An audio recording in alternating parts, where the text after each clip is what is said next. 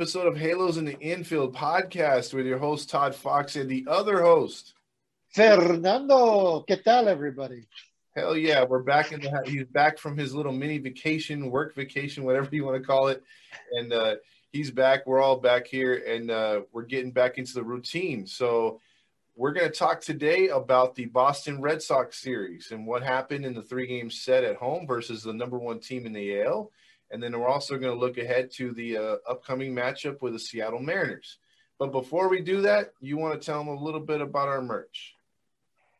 Buy the merch. The merch is the softest in the game. It is great. Trust me, we've all bought it.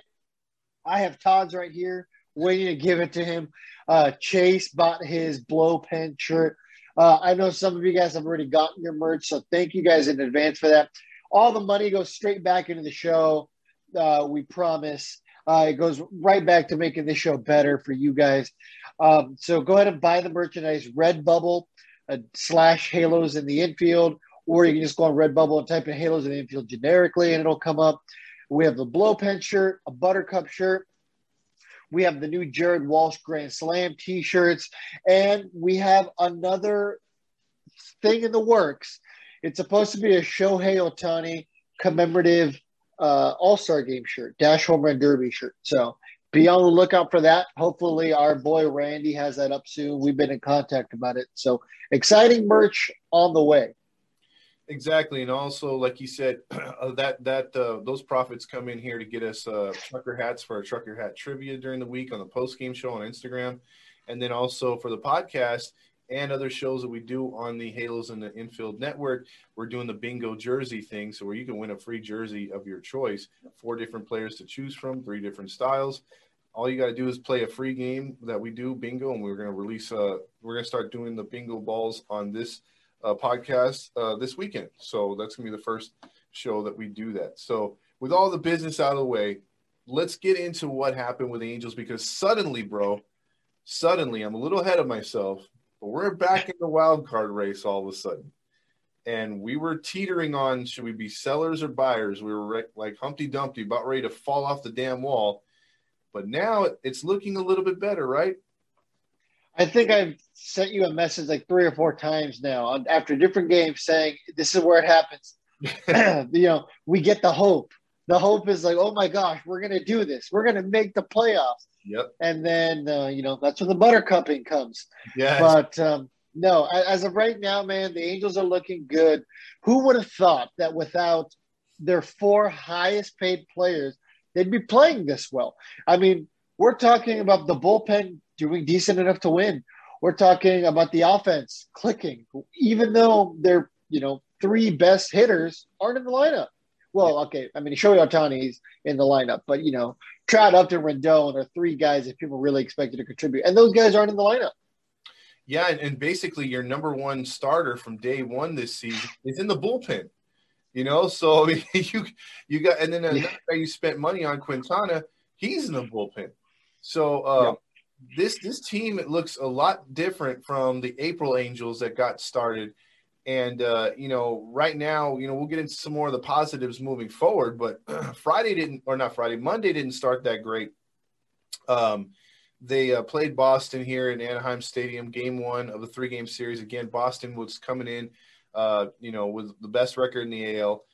This game got off, was Suarez's first start of the season. He earned this spot, getting it from Quintana and pushing Quintana to the bullpens subsequently.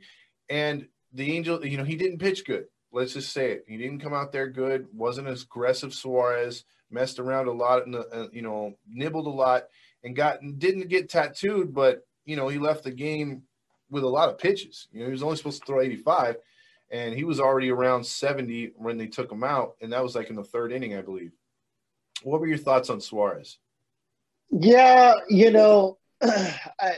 it's really rough to process everything after just 1 start. I can't even just be like, well, he blew it. Time to move him back to the bullpen. But, that's not the Suarez that we've seen. Perhaps Suarez might be better off in a long relief situation or in a spot start situation, and maybe he isn't ever going to be a rotation of. But you know what? What all the Angels can do right now is ride the hot hand. And as of right now, he's still the hot hand compared to Jose Quintana and Dylan Bundy. I would much rather give a young guy a shot than, two guys who should have already had it figured out by now because they've been around the league for, 8 to 10 years, respectfully. I agree. That's a good take. And speaking of Bundy, he came in this game and surrendered a couple runs. Not quite his fault, but he still did. But he looked better, and he has looked better in relief.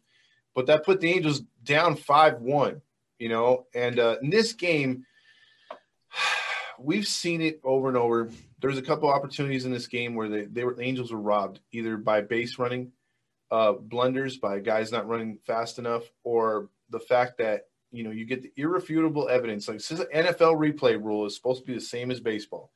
If the call is made on the field or in play, the guy is safe. You got to see irrefutable evidence to reverse it. And on this play where I think it was Rojas that got thrown at home, you really didn't have irrefutable evidence. It was bang, bang. And usually when that happens, it's like, okay, we'll go with a call in the field. They reversed that crap again. And Angels fans have seen this like 3 or 4 other times that have cost the Angels. And I believe in this game, there was several times that the Angels were, either got screwed over by calls or great plays by Boston, like the Renifo home run being robbed.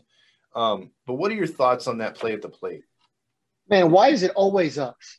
Every single time, right, guys? It's like every Angels fan, as soon as that call's made, it's like, well, here we go again. Yep. It always seemingly just happens to us. Mm-hmm. So, getting a little ahead of ourselves, going to today's game, which is Wednesday's game, we finally got some calls our way. We'll talk more about that when we get there. But, it seems like we always just get the bad calls. We always get screwed. And like you said, man, you got to have irrefutable evidence.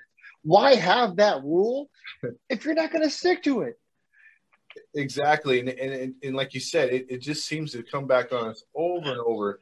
If it's not the crazy strike zone that our pitchers, I feel you can overcome the umpires sometimes by just changing or adapting as the game goes on. If a pitcher comes out and says, man, I threw too many pitches today because he's not calling the outside, relate that to the other pitchers. The other pitchers will come in and be like, okay, well, then we got to go inside. We got to try to jam guys. We got to try to work the middle a little bit better, throw our best stuff.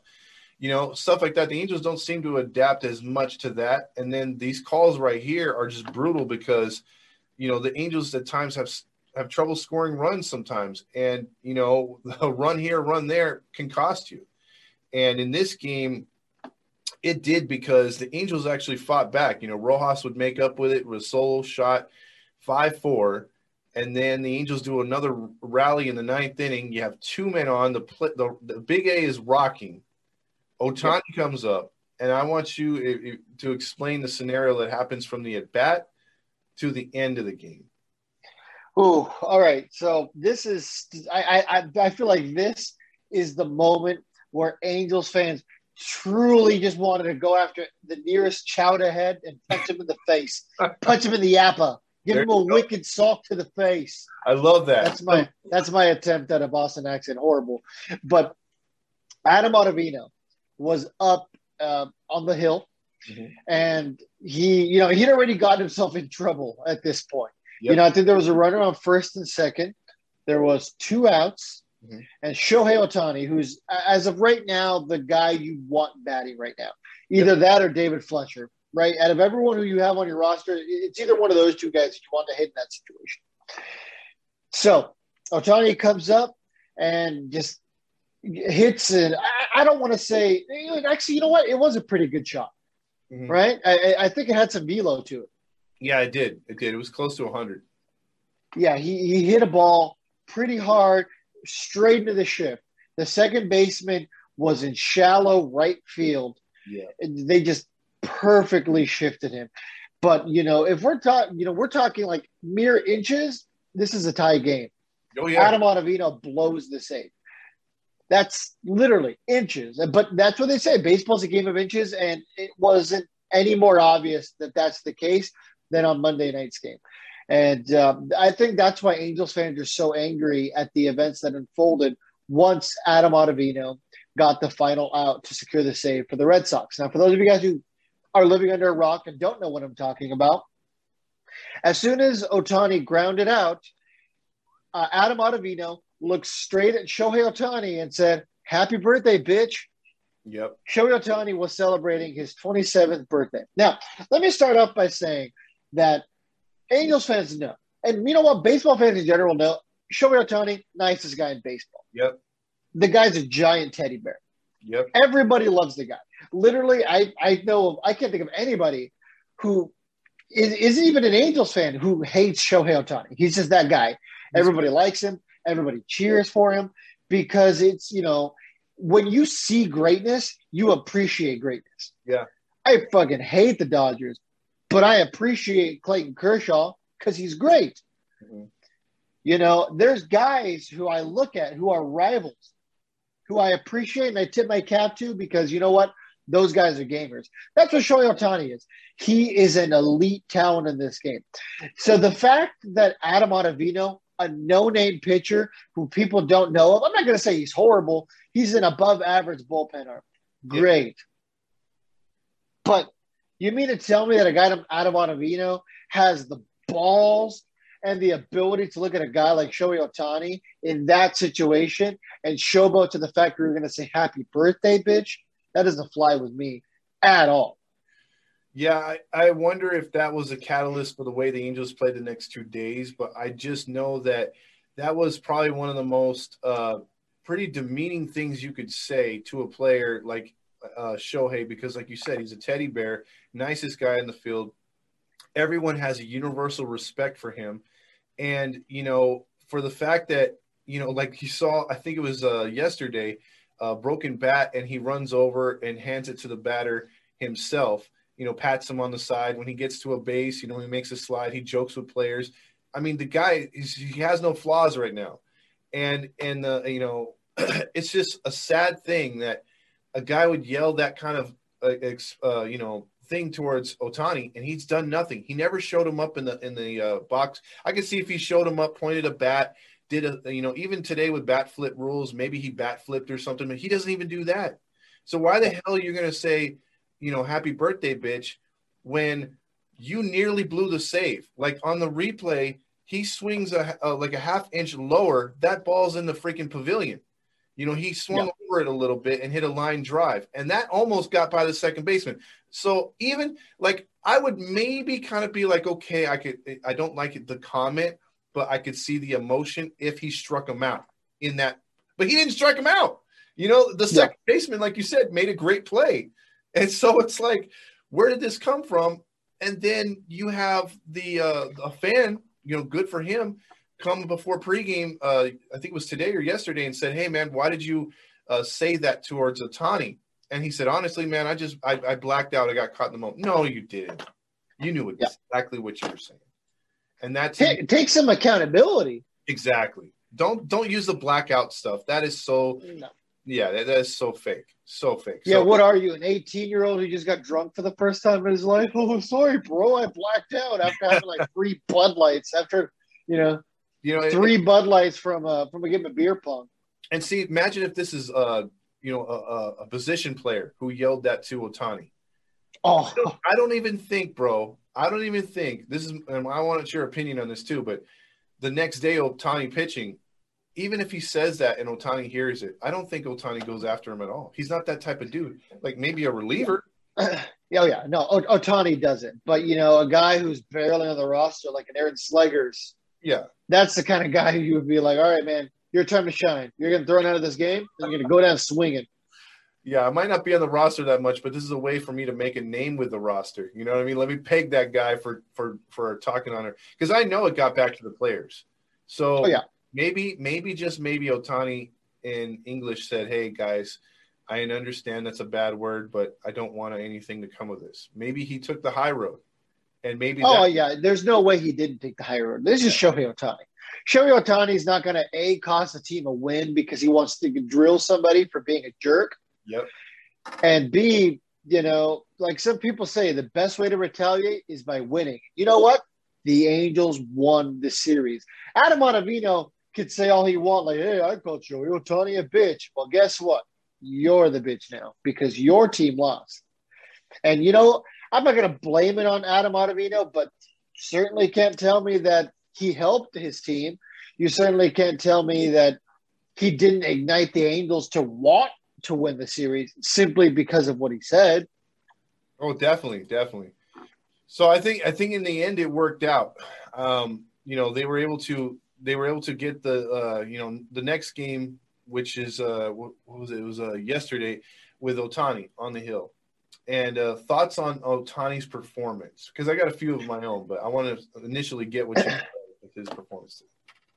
Perfect. Yeah, what an absolute bounce back. I mean, Shohei Ohtani's proving what we know. It's just that he's a stud. And it's like, part of me hates bringing up Shohei Ohtani, because, he's just so good that we can sit here literally and talk about it for hours and hours and hours, and still people would listen to it because people are just fascinated by him. Yeah, exactly. And it'd be the Ohtani show. And you know what? If somebody out there wants to ever make it a whole podcast dedicated to Ohtani, let us know. I'd be the first one to subscribe because I love hearing about Ohtani. But it's just, it's also hard to not bring it up, man. But, he proved last game against the Yankees that he is a human. Yeah. His command was atrocious. I don't want to say the Yankees beat Ohtani, but I do want to say that Ohtani beat Ohtani. Yeah. I think it was more the humidity and Ohtani being Ohtani. Maybe he got caught up in the moment. He's still human. I think that reminded us of that. But yeah, because I thought he was a robot literally at this. Like prior to that, forget Albert Pujols being called the machine. There's no way he could throw 100 miles an hour. I don't know who that is. What's a Pujols? Yeah, never heard of her. Who is she? Never heard of her. Yeah, but I know we're going to disrespect some Angel fans with that, but hey, that's just our point of view. But look, in this game, I thought the biggest factor for Ohtani going to 7 innings was the fact that he had no walks. He's pitched great in starts earlier in the year too, where he would literally allow no runs or maybe 1 run, but he'd have like 6 walks and 6 strikeouts, and he just rack up pitches, being 3-ball, 2 counts too much, not even getting hit hard. It's just he's throwing a lot of pitches. And I thought this was his best performance of the year. And, the Red Sox lineup is no slouch, and he mowed him down for the most part. I was very impressed with his start and going up against Nathan Eovaldi, who, remember, in 2018, we wanted this guy. The Angels were Epler was showing his hand like, oh, we're going after Eovaldi. We're going after Eovaldi. We're going after Eovaldi. And the famous thing that he did all the time? Yeah, and we didn't get him. And, at first, Angel fans were like, all right, cool. 2019, he sucked. 2019, I think he was hurt. And then last year, he sucked.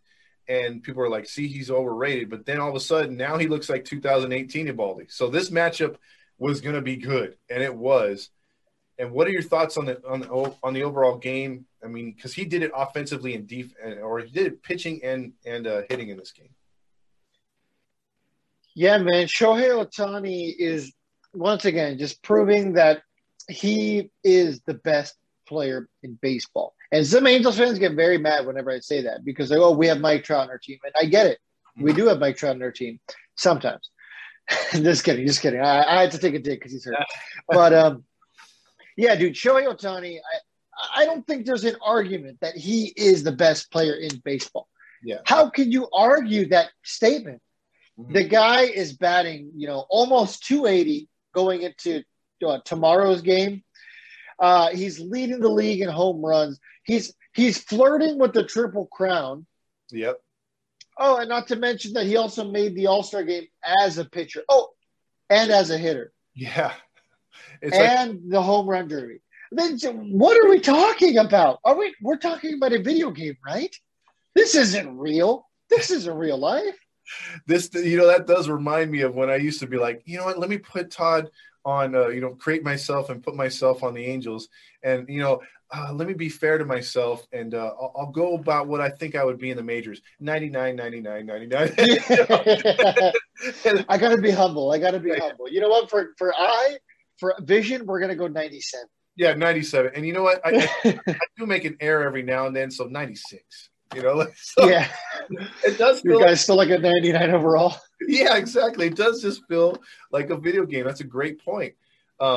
But in this game too, with all that he was doing, I thought one play that was overshadowed, except for Angel fans, was Lagares' great catch.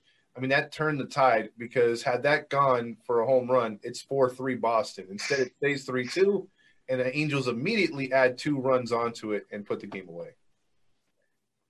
Yeah. And then Raisel Iglesias came in for the save, correct? Yeah, he did. And he's done something that he's done. Yeah, man, Raisel Iglesias. Go ahead. Oh, no, I was just going to say he's done something I've seen him do a couple times this year where it's very Troy Percival-esque, where Percival will do this too, where he would just, it's a 3-run lead, and he'd be like, you know what, I'm gonna test this heater and see if this dude can hit it. And he'd give a hitter something to hit, and he gives up a home run. He's like, okay, shake it off and strike him out the next guy. And because you see what he does in 1-run games, he doesn't fool around. But it seems like in 2 or 3 run games with nobody on, 2 outs, he'll serve up a cookie just to see how far he can hit it. Yeah, when you and I did the post game yesterday, I told you that Raisel Iglesias is an elite closer in baseball. Yep. Some people take him seriously, some people don't. But Raisel Iglesias is the real deal. I've been saying this at the beginning of this season, and I'm going to keep saying it. Raisel Iglesias is the kind of guy that you want to build the back end of your rotation with. Absolutely. So, as long as the Angels keep trending in the right direction, I certainly do not trade him. But if the Angels are in a situation where they need to start selling because things really go awry over the next 2 weeks after the break, you can get a pretty big haul for Raisel Iglesias. But personally, even if things go south, I say you have to re-sign him. This is the kind of guy you want in the back half of the rotation. I agree with you 100%. That's a good take because, I mean, that guy, you see how fired up he gets the fans and he gets the team fired up. I mean, with his celebrations and everything, he's got 2 different deliveries for the same pitch. That's insane. That drop down sidearm throw is amazing. So, I mean, when he's on, he's freaking on. Thoughts real quick too, because he did come into this game today, which is Wednesday's game. But I know you've been critical as far as I have as well with the back end of that bullpen leading up to Iglesias. We like Watson. I think we're on the same page with Watson. But who would you get to replace Myers? Because sometimes Myers scares the living shit out of me when he comes in the 8th inning. Yeah, I certainly wouldn't keep putting Myers in the 8th inning. I know a lot of Angels fans, especially on your post games, have been clamoring for a guy like Brad Hand. Mm-hmm. So maybe a trade for Brad Hand would be great, putting him 8th. And then you have either Myers or Watson to bounce off for 7th. That'd be cool. That's going to put you – or even Cishek in the 7th. He's come around lately. Yeah. But, we can say that about almost every guy in the bullpen. They start to come around, and just when you start to trust them again, and they decide to shit the bed. So, you know what I mean? It just really depends. But the only consistent has been Raisel Iglesias in a save situation, may I add. People keep saying, well, he's not good in save situation. But that's literally Joe Maddon's only job is to know how to use your players in what situation. Joe, why do you keep putting him in there when you're up by 6 runs? I don't care if he needs work. Bring somebody else in. Well, I don't want to waste another one of my pitchers. Put in Jared Walsh. He was a 2-way player. Yeah, exactly. He's got a career 2-something ERA. If you don't want to waste any of your pitches, hell, put him in. Why not? And if you need Raisel Iglesias to come in for the save because Jared Walsh decided to blow chunks in the field and give up 3 runs, I feel bad saying blow chunks in the field now, by the way, after Dylan Bundy literally blew chunks on the field. That's a term now that has a different meaning all of a sudden. Dude, if we would have hopped on it, we should have made a merchandise shirt of Dylan Bundy throwing up, but instead of the throw up, it was a bunch of little L's on it. Oh yeah. It said Bundy's blow pen. There you go. That's the epitome of a blow pen. Good God. I'm telling you, I mean, look, and speaking of that Walsh fella, we talked about it. Walsh. Dodger fans are like, who's Walsh? Yeah, you guys can keep Walsh. We have the GOAT Pujols. Yeah, we have Pujols in his prime, bro. We have Pujols in his prime. I don't know who that Walsh guy is. Jeez. Yeah, well, let me tell you, if there's any Dodger fans who are tuning in, that Walsh guy is a real athlete. You guys should try getting one. He actually runs. I heard he could get to the bases pretty fast.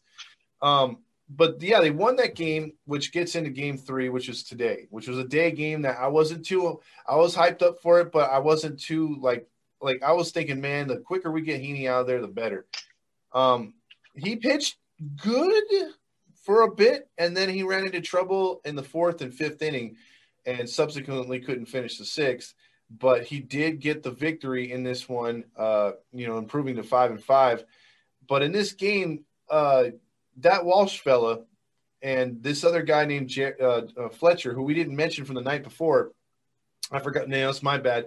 Stassi and Fletcher, they went combined. I think it was a 7 for 8, something like that, in both missing the cycle with just missing one of the things for the cycle. Both of them, Stassi and Fletcher. And Fletcher's just his averages come all the way up without Upton in there, without Rendon, and Trout. Obviously, the 3 main guys have been Ohtani, Fletcher, and Walsh. And today, Walsh had the game-winning home run, essentially. Ohtani hit that home run, and everyone's like, yeah, Ohtani, hell yeah, this guy, MVP. And then Walsh was like, damn, I need to get some of this shade. He hits a home run back-to-back, and then later in the game when Boston's creeping in with a run, boom, he tags another one. Thoughts on Walsh? Because this guy, like you brought up, was a 2 ERA guy, and they were looking at him more for his arm than his bat. What has changed since the two-way player decided, you know what, I'm all in as a hitter? That's the thing. I don't know what it is. Sometimes the players always have like the it factor. They've just never been able to put it together. And it just seemed like Jared Walsh finally was able to put it together. I mean, how many times as Angels fans have we, seen these guys get drafted because, they're the most athletic guy in the draft. Yep. And it just never panned out. We can do whole episodes about guys who ended up being busts. Oh. But then you got a guy like Jared Walsh, who was like a 30th rounder, something even, I think like 34th round. 39th. Even. 39th? Yes, 39th. Yeah, there you go. He was near the bottom of the barrel. He was the guy that nobody gave a shit about. Who are we kidding? I mean, when you're at that stage, you're going to get a $1,000 signing bonus. You're quote unquote lucky to get the opportunity, and you should be happy to be there and get your $12K a year. Yeah. But Jared Walsh, with all the odds stacked against him, a guy that none of us Angels fans were looking at 3 or 4 years ago. Who are we kidding? No. Nobody knew who Jared Walsh was. And if you say you did, you're lying to yourself. Maybe you saw him playing a game at, in Inland Empire, or Mobile Bay when we were with the Bay Bears, or any of that. Yeah. But nobody thought Jared Walsh would end up being Jared Walsh, the All-Star. You can't tell me. Maybe he showed some flashes, but I distinctly remember in 2019 when he came up in September, he was getting booed. People were like, what is this guy doing? This guy is horrible. He was killing it in AAA, and then he came up here, and we just thought, here's another 4A-er. Yeah. He can join the rest of them. But no, something clicked last year in 2020. Don't know what it was, but something did. Absolutely right. I mean, look, your analysis is perfect because, again, I remember being one of those guys thinking he was another Casey Kochman, Caleb Coward. Caleb Coward, there you go. And on and on and on. And I was actually thinking, why are we testing this guy hitting? Shouldn't he just be pitching? We need a left-handed reliever. I heard he's got a good four-seamer or a slider. I thought he's going to be the guy out of the pen. And then, like you said, last September, he went on a tear. He was easily the reason why the Angels got back in the race in the first place. And I think he had 9 homers, 35 RBIs.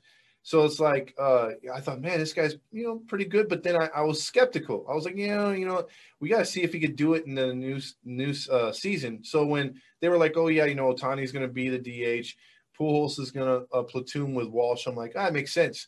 Because, just in case Walsh doesn't come through this year, you got old, reliable Pujols in there. And then as soon as the season started, you're like, got to get Pujols out of that lineup, man. Walsh is killing it. You can't be wasting at bats. And you're absolutely correct. This guy is something else. And he's one of those diamond in the roughs, 39th round, humble as shit, got a lot of chemistry with the players on the team. I love the guy. And even with Ohtani's numbers and the other guys starting to come around, Stassi, Fletcher, Upton when he was coming around and Trout coming back, this team would be nowhere without, Walsh as well. I think they present a very good tag team. And when Trout comes back, I'm very interested to see what that turns the dynamic duel into a trio. And then if Rendon can just stay healthy for more than a week and get his bat back before getting re-injured, imagine that's what I mean. I think that's what all Angel fans are thinking about. It's like, damn, the potential of this freaking lineup. And Rally Chris brought up that, and I want to get your thoughts on this, the fact that when the Angels score 4 or 5 runs, they're 40-14. Yeah. I mean, and that's why I think the one thing I'll say is you can never really count the Angels out of a game. Yep. You never know when that offense is going to explode, and you never know, to what extent they're going to explode. So to see them almost come back Monday when they were seemingly out of it was at least encouraging. Like I say all the time, you can still lose a game, yet you can be the one who took away the momentum. And I think that's what the Angels did on Monday. Thanks to Adam Ottavino, that certainly helped. But, you had them on the ropes, but somehow, the Red Sox were able to pull the heel move. They were able to give the Angels the hit to the groin, that you see like in wrestling, and, all of a sudden everyone boos the heel, but he got the win, and the heel just kind of like, embracing it. That's exactly what happened. That's exactly what Adam Ottavino did. He turned into the heel, for baseball, not even for Angels fans. There was a lot of people who were like, what are you doing? Who are you, bro? Your mom doesn't even know who you are. So, to have this no name over here, calling Ohtani a bitch, it really just turned everything on its heel. And, all this stuff combined, and maybe that's the reason why. Maybe Walsh was, lit for his boy. Maybe he was like, you know what, I'm going to step up for Ohtani because Ohtani stepped up for us all year. But, yeah, Walsh, believe it or not, has been overlooked by many in baseball. Especially East Coast media. You know what? I hate the East Coast bias controversy or the East Coast bias, saying or whatever. It's just all the best players in baseball are on the West Coast now. It seems the East Coast is for a bunch. Yeah, exactly. I mean, we arguably have most of baseball's top 10 players. They have a bunch of guys that strike out a lot, being Stanton and Giancarlo Stanton and Aaron Judge. There you go. And I think on the East Coast, Acuna is probably the best hitter. But on the West Coast, like you said, you got Betts, you got Trout, you got Ohtani, you got Tatis. That's just to name a few. Manny Machado, yeah. So you got a ton of good hitters. Now you add Walsh to that. And I brought it up in another show where they were talking about the Angels playing the Yankees, and they were like, yeah, there's some guy Walsh he's pushing for the All-Star. And it's like, some guy? Really? So you don't know your homework on a guy who's hitting better than most of your guys on the Yankees? So, that's what they do, dude. They don't focus on the West Coast because and there's that excuse of, we go to sleep, early, your games are on when we're asleep. It's like, no, you guys stay up late for your team too. There's this thing called the internet, and if you really did your homework, you can always catch up on highlights and see who's doing what. And then Walsh's name would be showing up left and right, and you'd be like, oh, that's Walsh. Oh, okay, yeah, he looks pretty good. Because you're obviously staying up to see Tatis. You know who Tatis is. You should know who Walsh is. You know who Trout is. You know who Ohtani is. Yeah. I mean, a lot of people play fantasy nowadays. Mm-hmm. You just out of curiosity, let me go on my league real quick and see how owned Jared Walsh is. I had Jared Walsh on my fantasy team, and I didn't originally draft him because I didn't think he was going to end up being as good as he ended up being. Yeah. Jared Walsh is owned by 98.7% of leagues. So people know who Jared Walsh is. He has 213 fantasy points today in my league. Wow, that's crazy. So people should know who Jared Walsh is. That's a very recognizable number. I mean, you're flirting with 213 points. You're flirting with, 250 at this point.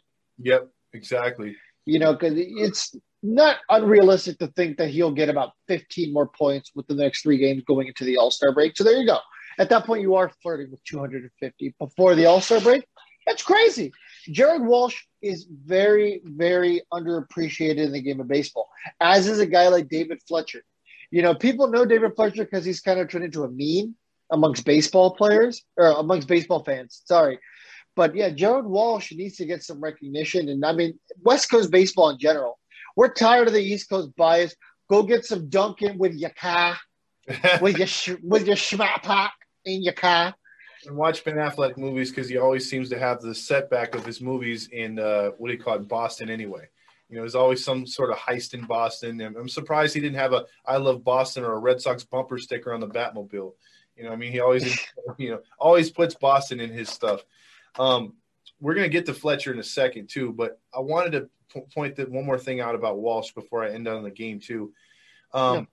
There's plenty of these guys that are power hitters, quote unquote, or faces of the game, and that can't play the field. That either are DHs or their first baseman, and their average first baseman at that. Tatis being one of these guys where dudes highlight reel all the time. Yeah, Pujols, another guy. But Walsh, for being a pitcher again and not really having much experience at first base, learning on the fly, he's a hell of a first baseman. His stretches, the way he holds runners on, the way that he gets those ground balls, saving them from going down the line, he's made more plays, and he's saved more runs than anything. I think he's a very underrated first baseman. What are your thoughts? I can definitely see an avenue where he wins a Gold Glove or is at least in contention to win a Gold Glove over the next couple of years. I don't think he's going to do it this year because this is his first real full year. Yeah. But, to say he hasn't been impressive is a lie. So, assuming he rides it out with the Angels through, his contract renewals and arbitration, I could certainly see him getting a Gold Glove within the next, 5 years, I'll say. I'm taking the under for sure. Okay, that sounds about right to me. A couple more things before we end on this series with Boston and give it our final takes and we move to Seattle. You basically today saw we've been able to get away with it at times, filling in guys in positions that they're not used to get through the games. But today, it nearly cost the Angels on 2 opportunities. Kudos for Myers as much as we rip him. He pitched out of a jam because that run was given up. I think it was also Heaney probably wouldn't have gave up another run earlier in the game had Goslin fielded the ball right. He got turned around all over the place, misplayed a fly ball that should have been caught at the track. Same thing happened with Renifo late in the 8th inning. That happens when you have 2 either utility guys or infielders playing the outfield. That just shows you the importance of having a guy like Taylor Ward or ready or being able to play, or a guy like Justin Upton, Dexter Fowler, guys that should be in the outfield but aren't because of injuries. If this were to continue and Upton's out longer or something like that, and I know we're focusing on pitching, but would you be inclined to go out to get another outfielder just to help them? Yeah. I'm certainly not opposed to getting a stopgap outfielder. Honestly, if I would have known that the Upton injury was going to take this long, I would have recommended it's not even the Upton injury. It's like all the other injuries that have happened to the outfield. Mm-hmm. I would have recommended going out there and just getting a stopgap guy. We're talking a guy like a Cameron Maybin. Maybe not a guy who's going to blow you away and is going to, all of a sudden you're in contention because of him. But, you could have gotten an Eric Young Jr.-esque type of guy.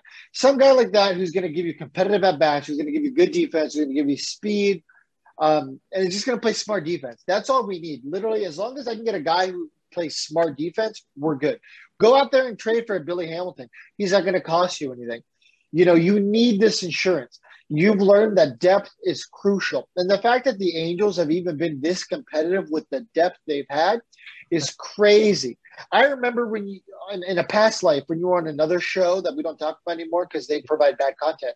Ooh, throwing shade. Shots fired. Yeah. Gratata. Anyway. So, yeah, when you were on another show, you had mentioned in the past that God, I lost my train of thought. Oh, about players on the team or whatever, the importance of depth. Maybe is that yes. Thank you. That was embarrassing. I've never just lost my train of thought like that. But I had mentioned that this was the most depth we've seen on this, on this Angels squad in a long time, because we were throwing shade at the fact that the Angels had no depth. But on the other hand, this is the most depth that we've seen. At that point, I think the month of April had just closed and we were relatively healthy. Yes. So, we had, the guys in the minors. So we still had Renifo down in the minors. We still had Taylor Ward down in the minors. Tamora was asking, when are we going to bring up Taylor Ward? it's just a distant memory at this point. It is. And now we're at the point where we're bringing up guys who have never played the outfield. Rengifo never played the outfield. Mm-hmm. Wong barely had any outfield experience. I think he'd only played like 2 games or something in the outfield or 2 innings. It wasn't much either way. You know, we're pulling up these guys and we're like, all right, you're in. And we've gotten lucky up to this point. It really hasn't cost us too many games. A couple of runs, sure. But like you said, Myers actually did a good job of pitching. I don't even want to say himself out of a jam because it wasn't his fault, actually. Yeah. I mean, you're absolutely correct. And they have gotten away with it. Like they brought up Mayfield. He's another infielder. I forget the guy. What was his name? He played with St. Louis. He was in with Shebner or whatever because I think they released him again. Scott Schebler? Yeah, it was Scott Schebler, and I forget the guy they picked up before. He played. They wound up DFAing him too. So those were 2 outfielders that had no options. So when you had to send them down, they were pretty much released, and it was their choice to come back. I don't know if Schebler is going to come back this time. He came back the last time. But my point being is, yeah, you're skinny as hell. I mean, if there's a little minor trades for the deadline just to get some depth for the AAA ball club and for the ball club in general, I think it would be for an outfielder utility type dude that can play that we can trust to come in there as a defensive replacement. Because right now, if you say, oh, hey, we're going to bring a guy in for a defensive replacement, you're like, why? Because that's not really upgrading the position. So as I finish up on that, the Angels held on to win 5-4, and Iglesias blows through the 9th. Another important thing that was taken care of, and another thing I want to talk about is David Fletcher. And you brought him up. A lot of fans are saying he's Eckstein 2.0. He didn't start the year. You know, we were kind of dumbfounded the way he started the season. You know, he was batting so low, swinging at everything, not being patient. He still hasn't gotten his walk groove in, but what he's doing is he's providing pressure, swinging a lot or staying in counts, making him full counts a lot. He's getting hits, and he's getting on for a guy named Ohtani, who is either driving him in or moving first to third. And that's what we've been trying to say all year is like, dude, just get someone on in front of these guys. And it was such a struggle until Upton grabbed the reins before he got hurt. But thoughts on Fletcher, what to you has changed for him to be batting 220 at one point or lower to now 2 or 3 points away from 300? You know, what I like about David Fletcher is that David Fletcher is always unapologetically David Fletcher. Okay. You know, he doesn't seem to change his game a lot. Okay. And sometimes in baseball, that's the most important thing. You have to be willing to stay true to your game and not try to change who you are as a hitter and as a player. And David Fletcher has always been really good about only being David Fletcher. He doesn't try to do too much with the ball. He makes contact and he lets the ball do the work. He, you know, those pitches where you're like, yeah, there's no way. He finds a way to poke it through the gap. He finds the hole. You know, he runs out balls. You know, if the ball's hit to the shortstop, the guy's going to run his ass off to try to get a first base and beat it out. You know, David Fletcher is a gamer. Baseball doesn't have a lot of gamers anymore. That breed of player is dead. So to see David Fletcher continuing to be David Fletcher, it's exactly what we need, and it's a breath of fresh air. Because, you know, those are the kind of guys who are going to make the difference come October. And I can tell you what, you know, I understand how good Mike Trout is. I understand how good Shohei Ohtani is. But if we're trying to lead, let's just say we're down by 2 runs and we're trying to start off an inning, I want David Fletcher to lead off our inning every single time over Trout and over Ohtani. I would rather have Ohtani and Trout to clean up the bases if a guy like Fletcher's on. But to lead off, I always want a guy like David Fletcher. And you know what? If we're in a situation where it's the bottom of the 9th, 2 outs, we're down by a run, we got bases loaded, you know, and David Fletcher's up, I'm not worried. David Fletcher's going to get that hit. David Fletcher is going to find a way to at least have a productive at-bat. Yeah, you're welcoming that. That's for sure. He's played so good in the last few games. I just don't know what to say. Like he's putting the ball where it's not, and it's refreshing to see. I think the other guys build off of it, and it's something that, you know, the more and more pressure that we're seeing from on the base pads, the better. It's just going to make everything much more smoother, and this team's going to score a lot more runs. So kudos to Fletcher. So final thoughts on that series with the Mariners, if you got them. Or not Mariners, I'm sorry. Red Sox. Yeah, there you go. The Sox. I don't think I have too many closing thoughts. I think we've covered a lot of it. The Angels are playing some good ball right now. Now, with that being said, you always ask me questions, but I have a question for you. Let's hear it. So where we are right now, the Angels are what, 2 games over 500? Yeah, they're 44 and 42. Okay. So how and why are the Angels competitive here and now?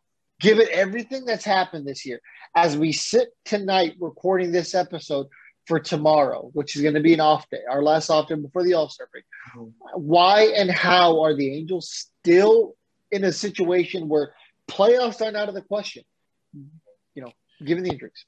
I think there's 2 reasons. I think certain guys are just starting to finally hit their groove in the lineup, but it has to really do with the bullpen not living up to its name. They've not gotten into those Buttercup situations to where I was playing them 2 times a week at least, that Buttercup song post game.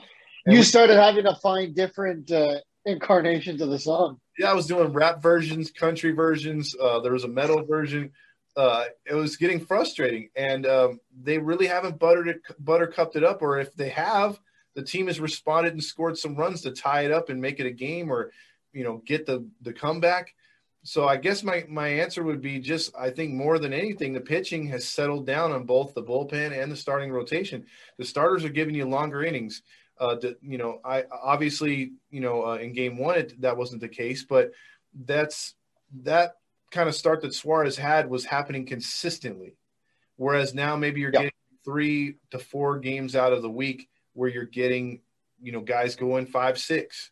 And that's a huge relief to a bullpen that is stretched really thin and not built to pitch multiple innings or pitch the bulk of the game.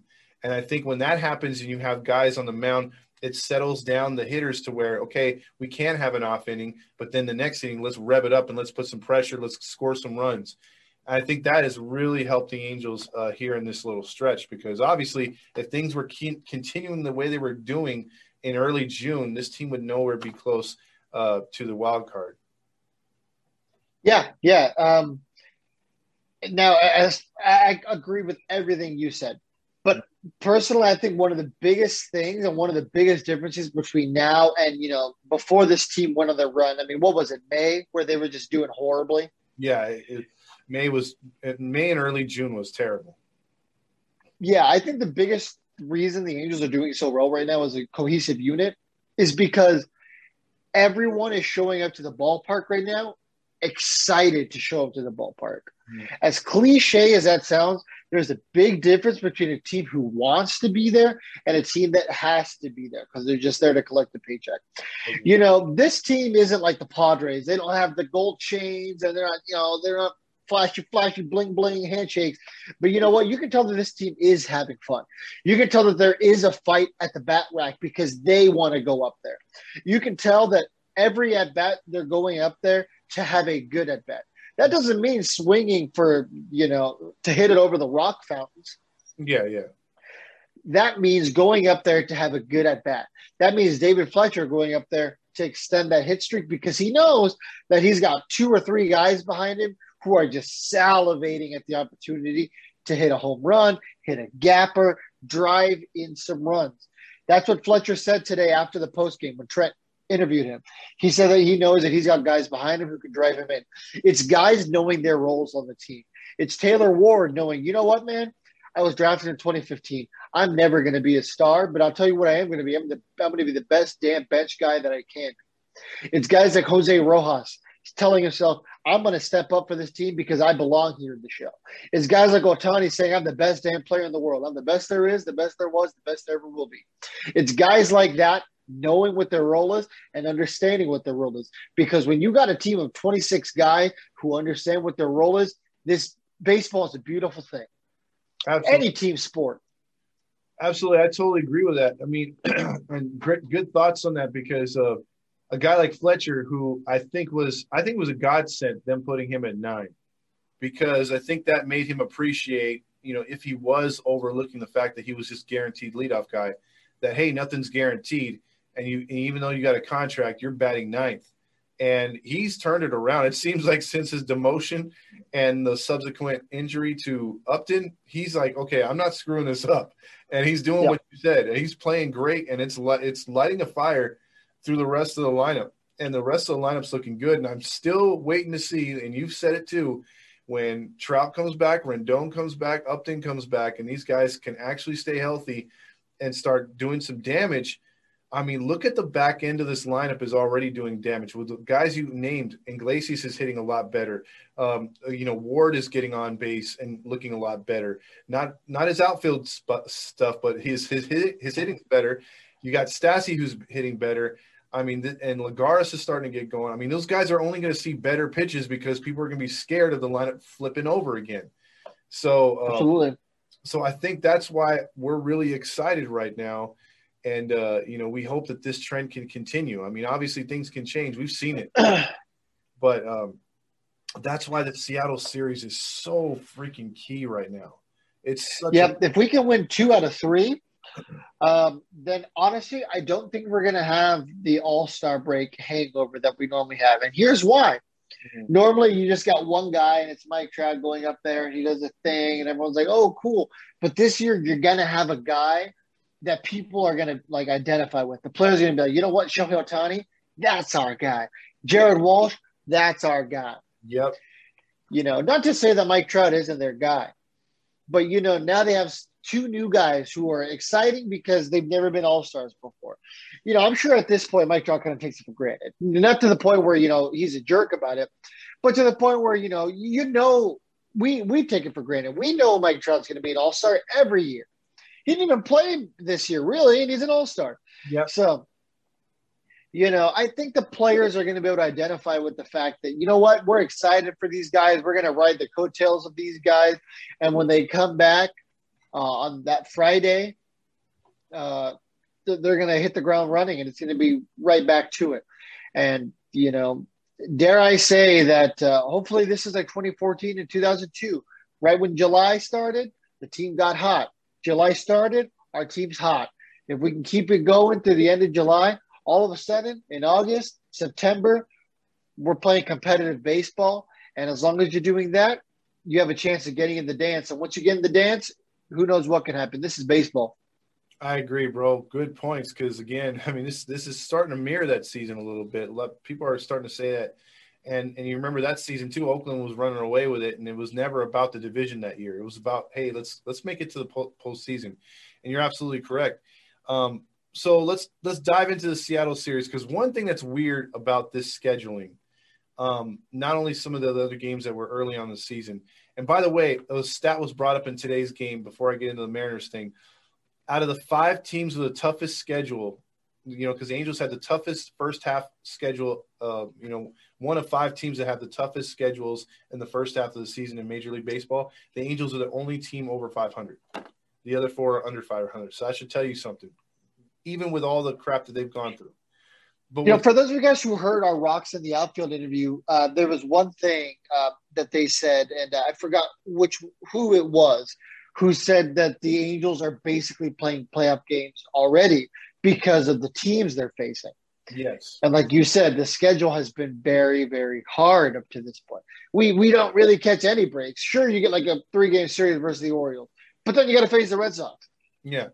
And then before the Orioles, you had the Giants, right? Yeah, you had the Giants. You've already played them in 2 series. I could just think of the Diamondbacks, Royals, and the Orioles so far, and maybe that you could lump the Tigers in there. But other than that, you've played a pretty damn tough schedule this entire time. And what's weird here is the Mariners aren't the pushover. I was wrong so far. I thought they would have been faded already. I think everybody did. Yeah, I thought next year would be the year that the Mariners kind of push and do this. So with them being so young, it's weird at the end of the first half of the season, we're finishing out with 3 games versus Seattle on the road. And then we immediately start the second half with 3 games with Seattle, but at home. Usually they switch up teams. You don't play the same team back to back. But we're playing the Mariners for the next 6 games, and guess what? The Mariners are right in front of us and also in the hunt for the wild card. So these 2 series are pretty damn big. And the first one gets underway. I think this guy is probably the perfect guy to go to try to get that first W for the Angels, and that's Alex Cobb. He'll be 6-3 with a 4.6 ERA, 4.60 ERA versus Marco Gonzalez, 1-5 with a 5.82 ERA. Thoughts on that opening game on Friday?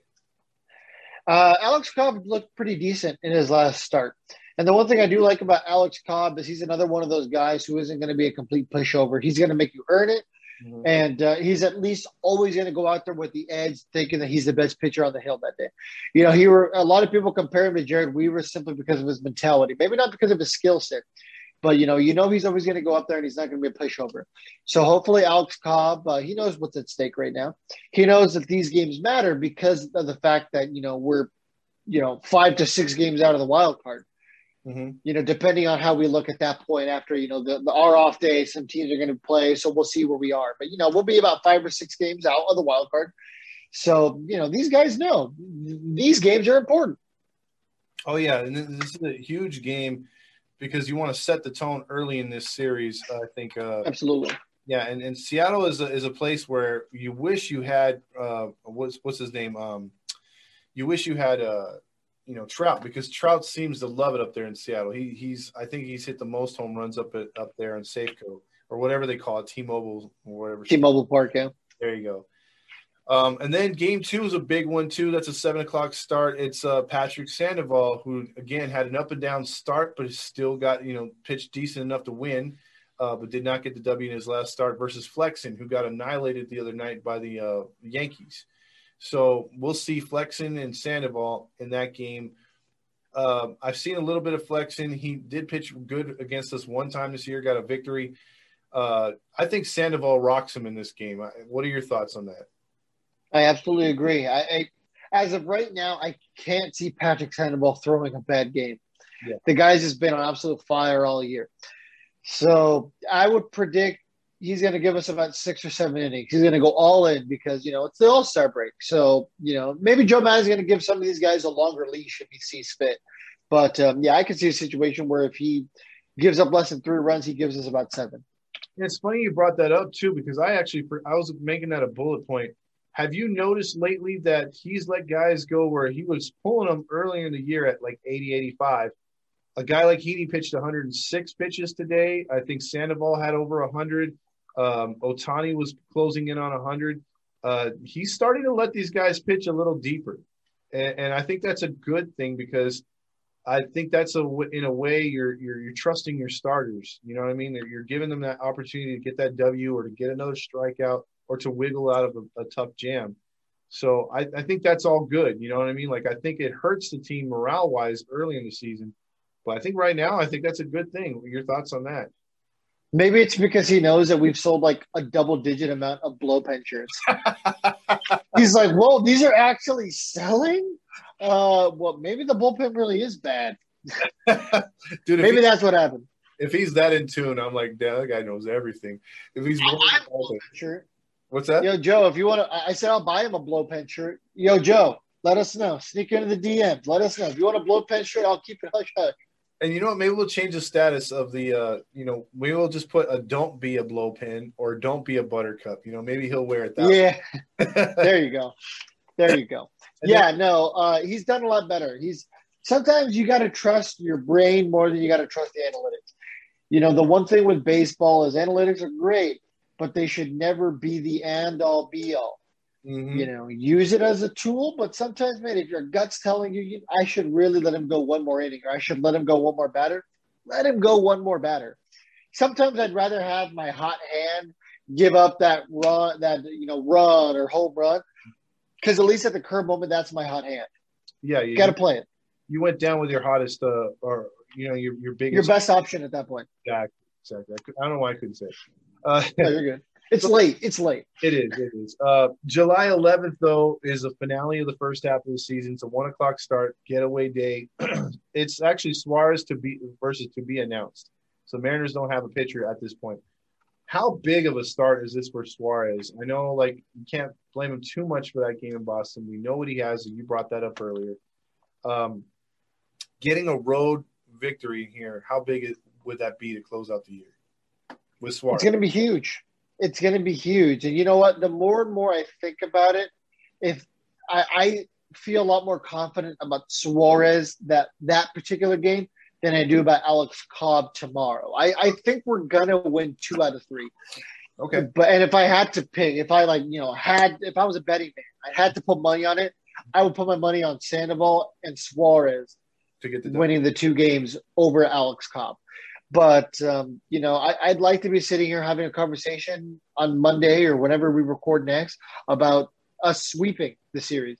But Suarez has to respond. I don't want to say he did bad the last game. That's what we both agreed on. It was an average start, but we don't need average.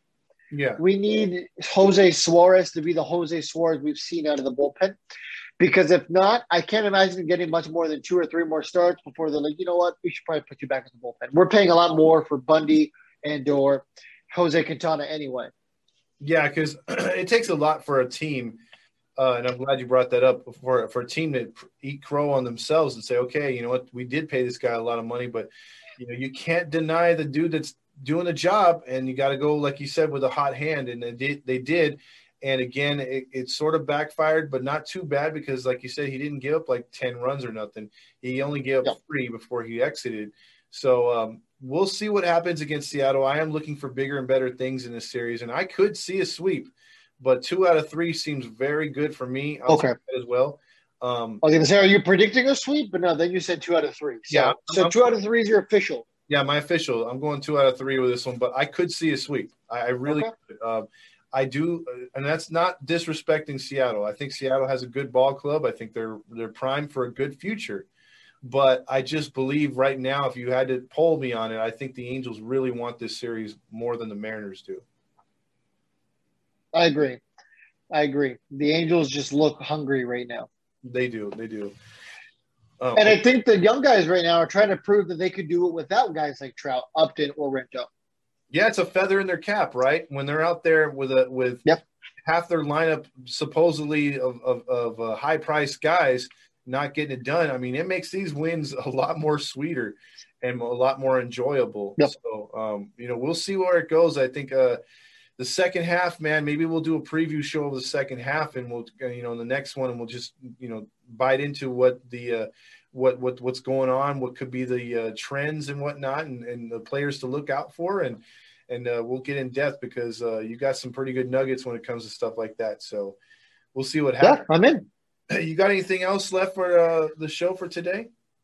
Maybe we can talk about a couple of the exciting things we have coming up. I mean, there's a lot of shows where like, oh, tune in next week while we sit here and pick our asses and talk about boring shit. But, to say that we're out here making – I'm sorry. I just had a cough. I had a cough. Oh, it's the COVID. Yeah, there you go.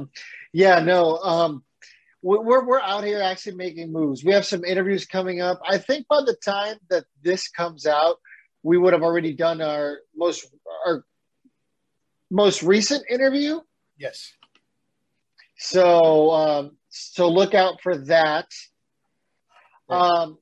You want to talk about the trade deadline show?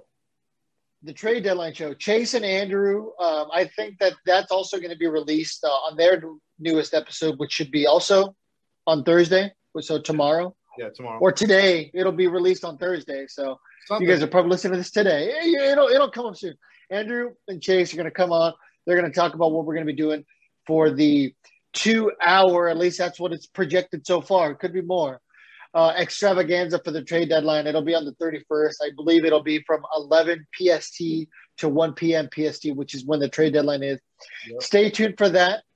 We have a couple of interviews that are projected to take place that week. We also have a draft show coming up. That's kind of more of a treat. It'll just be a random episode we're throwing out there. A lot of guys have been asking Todd, or guys and gals have been asking Todd some draft questions, and that's not exactly Todd's expertise, and that's okay. So we're bringing Taylor Blake Ward in, who is the former host of Locked On Angels, whose expertise is the draft, to talk the 2021 draft, maybe give some insight on who he believes the Angels are going to draft. So make sure to stay tuned for that. A lot of exciting stuff on the horizon, trust me. And we have a former Angel who was on the most recent playoff team who is also expected to come on our show. All this stuff's supposed to be happening within the next month. So huge things on the horizon. I'm not just blowing smoke. Great things. We're really excited about it. Trust me, everyone on the network is constantly pepping each other up about how excited we are for this stuff. And what's funny is like usually things start out slow and you kind of work your way up before you start calling yourself a network, but we can't help but not do that. And yes, we haven't hit the numbers that would officiate a network label, but the fact is we are running a label. This is turning into a label quicker than we could shake a stick because, we're doing things consistently. We're doing shows consistently, pre-games, post-games, the Around the League show. And there's another show that, we're trying to get going, me and Fernando, for Dugout Talk when he's ready. You're going to meet him. And we do our own show like twice a week and do other stuff during the week. So there's always content, whether it's on any of your podcast platforms or YouTube, or even on the page itself. If you want to check out Twitter, if you want to check out Facebook, if you want to check out the main page, which is Instagram. So there's always something going on. It is like a network. We've got highlights 24/7. We got like all, funny memes. We've got lineup things, breaking news.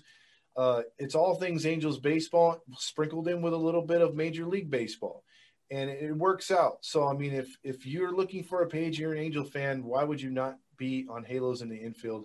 And why would you not be checking out these shows?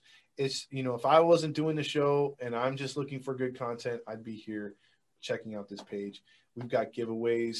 We've got all kinds of things. Fernando's pulling all these interviews. He's working hard behind the scenes, Redbubble and everything else like that. You've got Randy working on the designs. You've got Rally Chris promoting.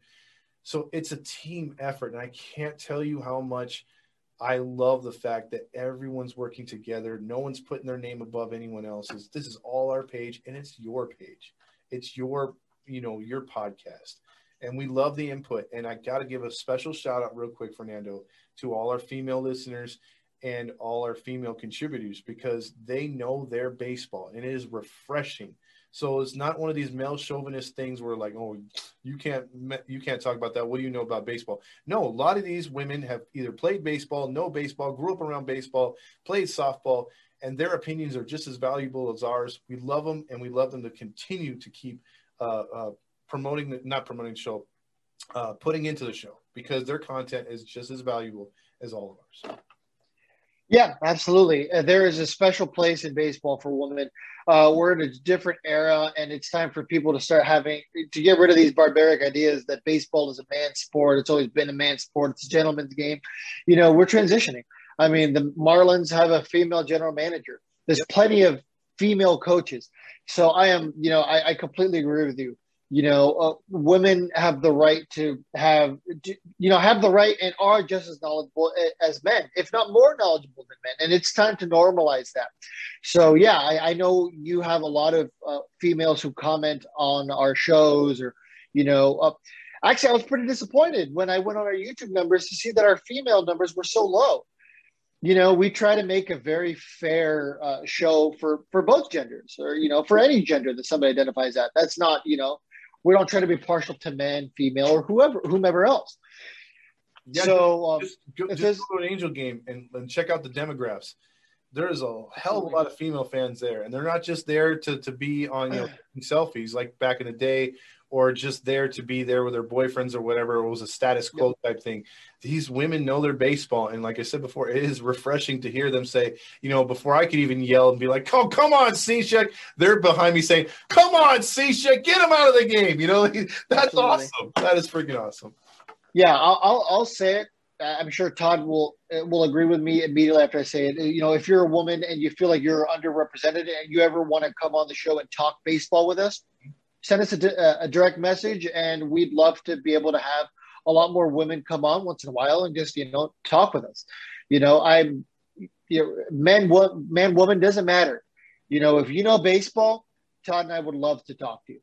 And that's how I really got to meet Fernando, which was a godsend. We did that freaking, we were talking a little bit before, but then we did the around the roundtable show, and that was with a female fan too, Tabora, and it worked out. We got to know two good people that know sports, and then Fernando was just like, he clicked right away. So, this is how it happens here. You can get on here and this is your platform too. That's the beauty of it. So that's all I got. Absolutely. No, I agree. So, literally, what we're doing right now is absolutely nothing without you guys, and we're going to keep on saying it. You guys are going to get annoyed. You guys are rolling your eyes like, "Oh, here we go again." But no, truly, thank you guys so much for everything you guys have done. We're about to hit 1,000 followers on Instagram. We're steadily growing on Twitter. You name it. YouTube, we have several videos over 1,000 views. So, keep it up, guys. This is truly for you guys. If you guys ever want to see any content, reach out. We're always willing to change our content, adapt our content, or create new content in favor of what you guys want to see. Nobody here is closed-minded. So everything's always on the table. Absolutely. It's a team game, and it always has been over here. And it's weird, but, it says, in the logo, established 2021. It feels like we've been around a while, but it's just the fact that we're able to work so good together. The chemistry is good behind the scenes. And the fact that also, we barely built this thing 6 weeks ago or less. And like he said, those numbers that he's pulling up, it usually takes a lot longer to get to those. And I think that's only for the fact that everyone's working together and has the same goals. And like you said, there's no one's getting their ideas crapped on, because we're not just throwing stuff up against the wall to see if it sticks. It's really good ideas. And then also people will feed off of it. So if Chase comes up with something, I'm like, oh, that's right, we should do this, and then add this. And then it just comes together. So, and Fernando's done that several times. So we're in a good spot. What do I always say, Todd? What do I always say? I don't know if you remember, but what's the quote I always say? I think it's, why can't it be us? Or why can't – Yeah. I always say someone's got to be the best. Why not us? And I don't mean us as in you and I and the rest of the team. I mean all of us, the listeners and everybody. Yep. So, yeah, just keep on tuning in. We'll keep on providing the content. I'm telling you guys, we have so many interviews on the horizon. Todd joked one time off air that we're going to start having an interview of the month with somebody famous in Angels baseball or an old MLB player. And, we were laughing about this 2 weeks ago, but we have so many interviews lined up that I don't even know if we can, we might be stockpiled for a couple months. That's not even a joke. That's not even me trying to overhype it. We're going to be pretty good for a little while. So I promise you guys, look out, share it, because we got some cool stuff. It might be 2 times a month. Forget the one time. Yeah, we still might be overflowing a little bit. But, that's going to do it out of me. All right. Well, then for Todd Fox and my guest host, which used to be a guest host, who is now the permanent host. Fernando, thank you guys. You guys have a great night, and we'll talk soon. Exactly. You got it.